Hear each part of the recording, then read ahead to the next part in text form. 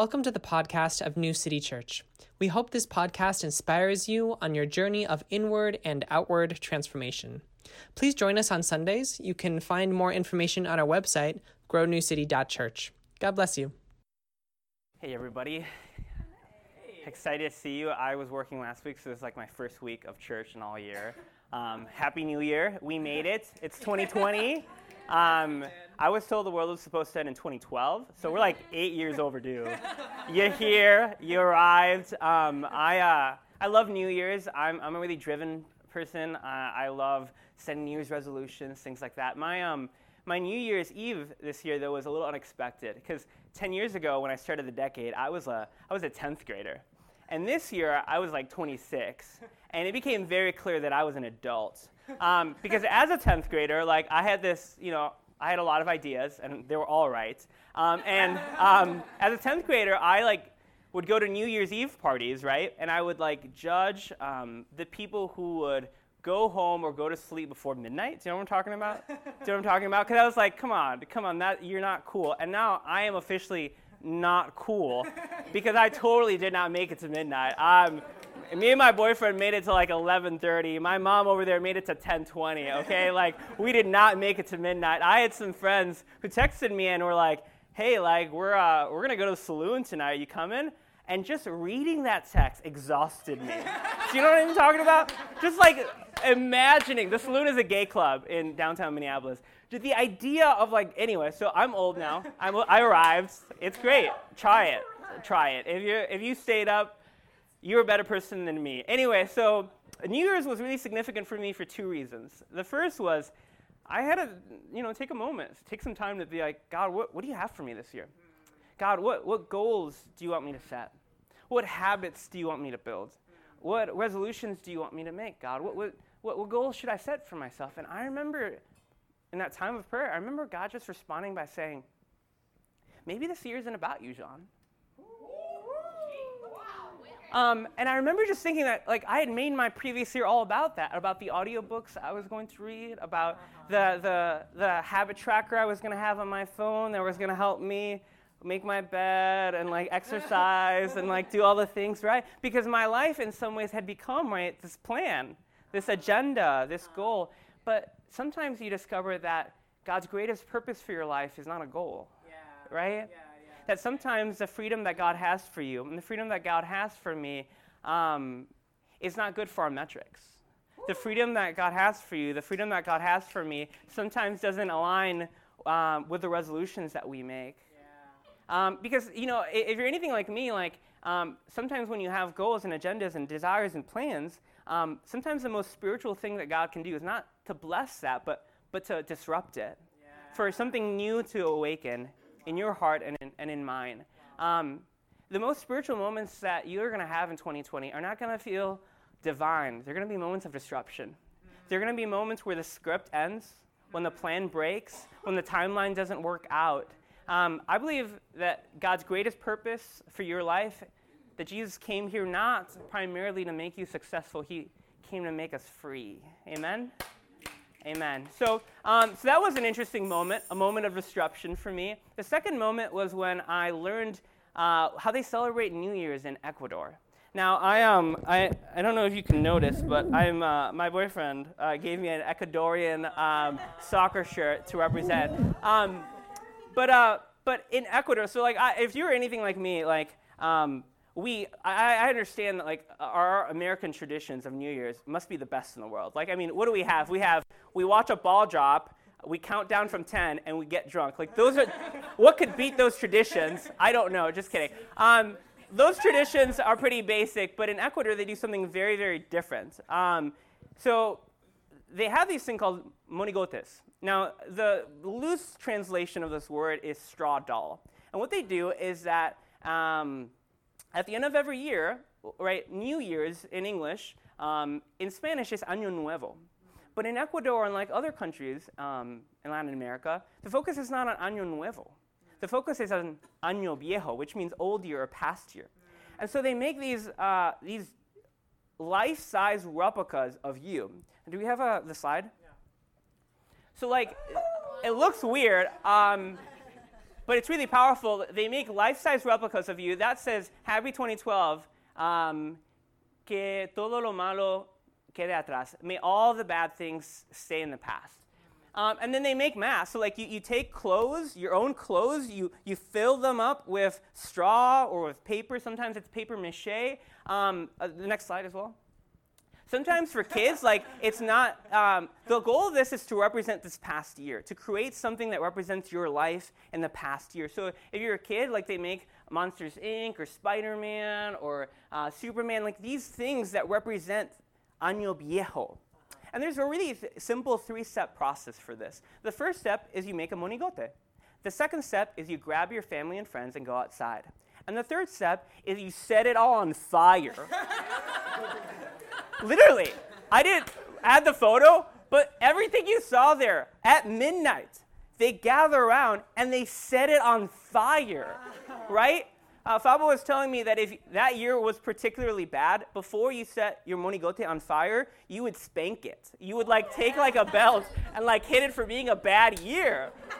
Okay, now that's different, I know, than watching a ball drop and getting drunk, but like there's something here that, I know, right, at the end of the service, we're going to have a paper mache station back there.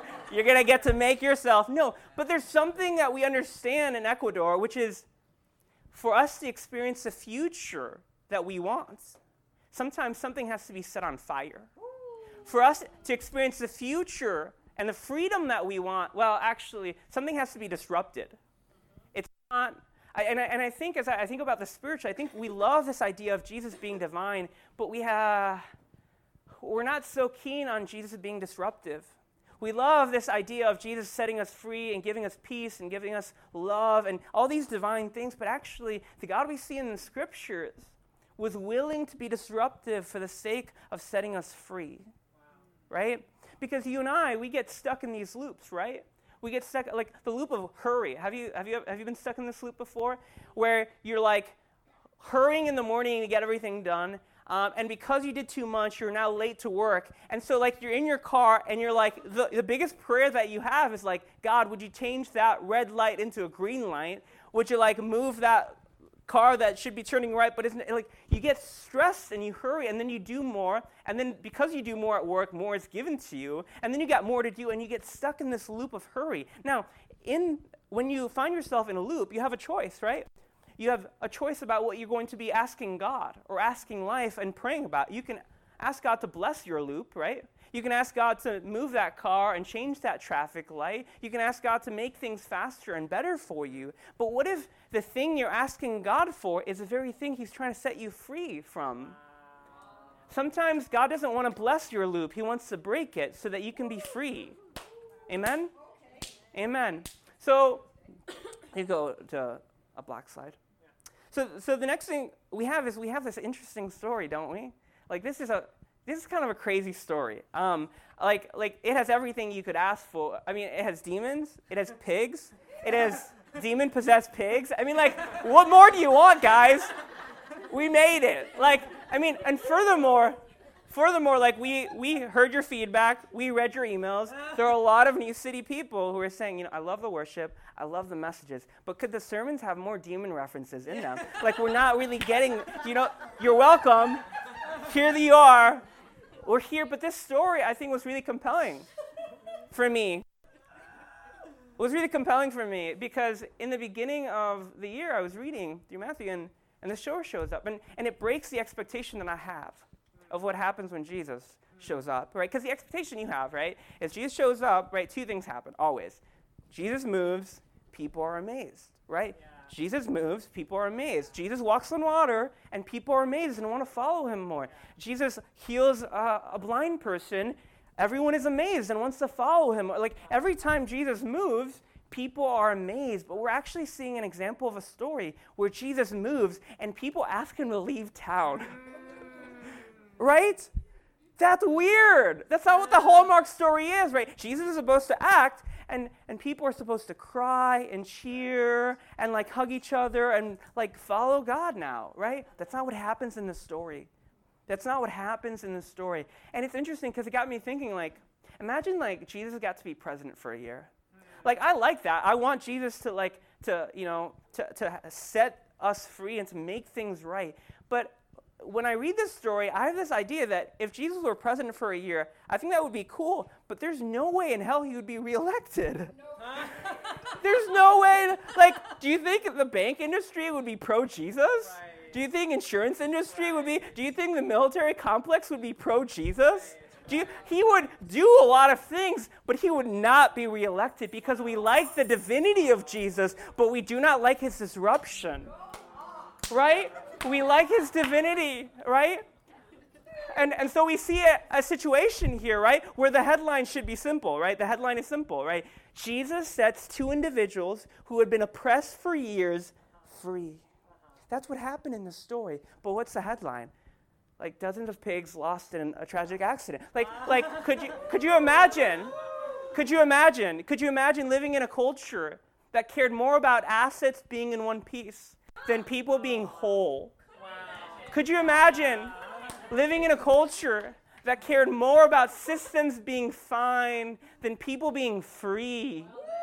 Right? And we see this in the story of Jesus doing what he does, setting people free. I mean, you have to understand, whether you believe in demons or not, it's not interesting for me, but we're talking about two individuals who had been expelled from town, literally marginalized, right? We're talking about individuals whose emotional, mental, spiritual, and physical health was so damaged because of this oppression that there wasn't a solution. No one in town was like, maybe you should go to this doctor, maybe you should try this thing. They were hopeless, right? We're talking about people who are now stuck in a loop of violence, right? It said that there was so much violence that no one could go that way anymore, right?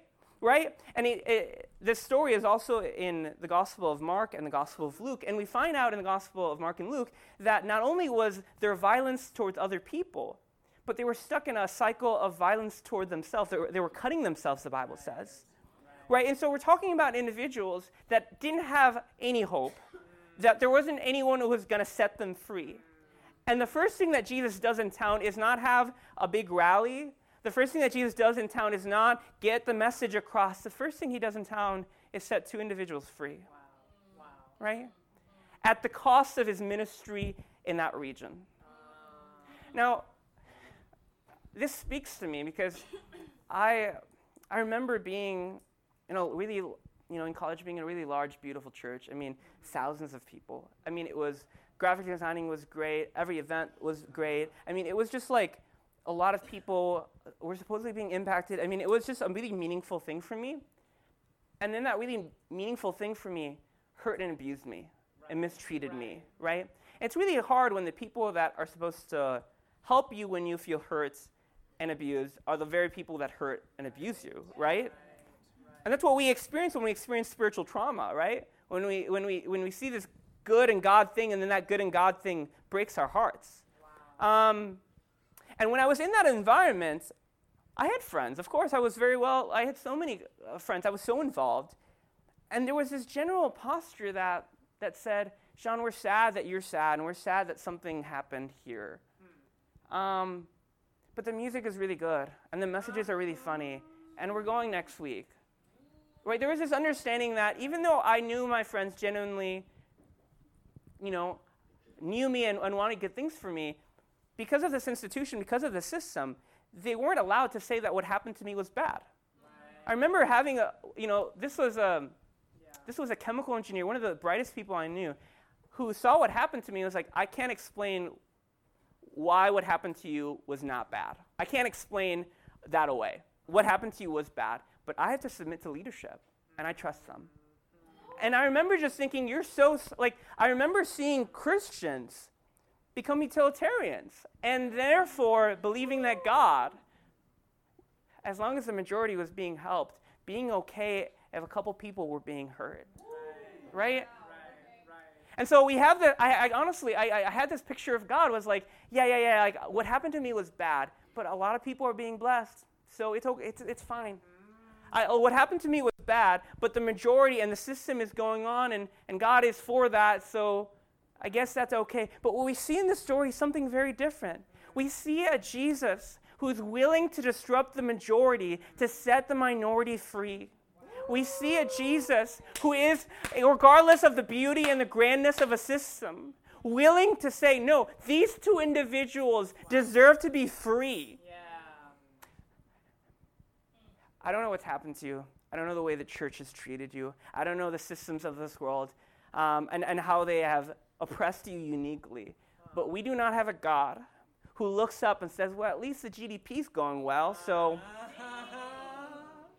You know, we don't have a God who looks at the big system and says, well, I don't want to disrupt that, so I guess we're just going to have to tolerate you as a casualty. We have a God who's willing to leave the 99 for the one. We have a God who's willing to destroy a house just to find a missing coin. And we have a God who's willing to throw everything aside to welcome a son. Or we have a God who always sets people free, even at the cost of disruption.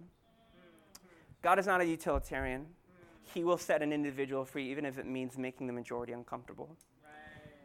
Second thing, God is not an arsonist. Now, when you experience pain from the church, if I'm really honest with you, for a long time, I just kind of wanted those organizations, those institutions to burn.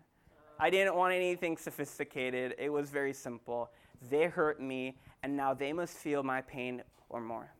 And I'm not saying that you haven't experienced that. I'm not saying that those feelings aren't valid in some way. But what I am saying is that Jesus did not disrupt some pigs for the sake of disrupting pigs. He disrupted some pigs to set some people free. Amen? And it's really important that we realize, on the flip side of that, is that God is also doesn't enjoy just seeing things burn, right? A lot of times, especially as a gay Christian, I saw a lot of people who were like, yeah, I mean, I don't know how I feel about that, but that God is God. So God gets to set things on fire, and God gets to hurt people as long as it's for a greater purpose or cause. And what we see actually is that God is not an arsonist. Jesus is out to set us free. And some of us who have been hurt need to understand that the freedom that God has for us is complete and missing nothing. Yeah. I don't want us to get stuck in the loop of violence, right? They hurt me, now I must hurt them, right? Because there's all these kinds of loops, right? We're seeing right now a loop of war, right?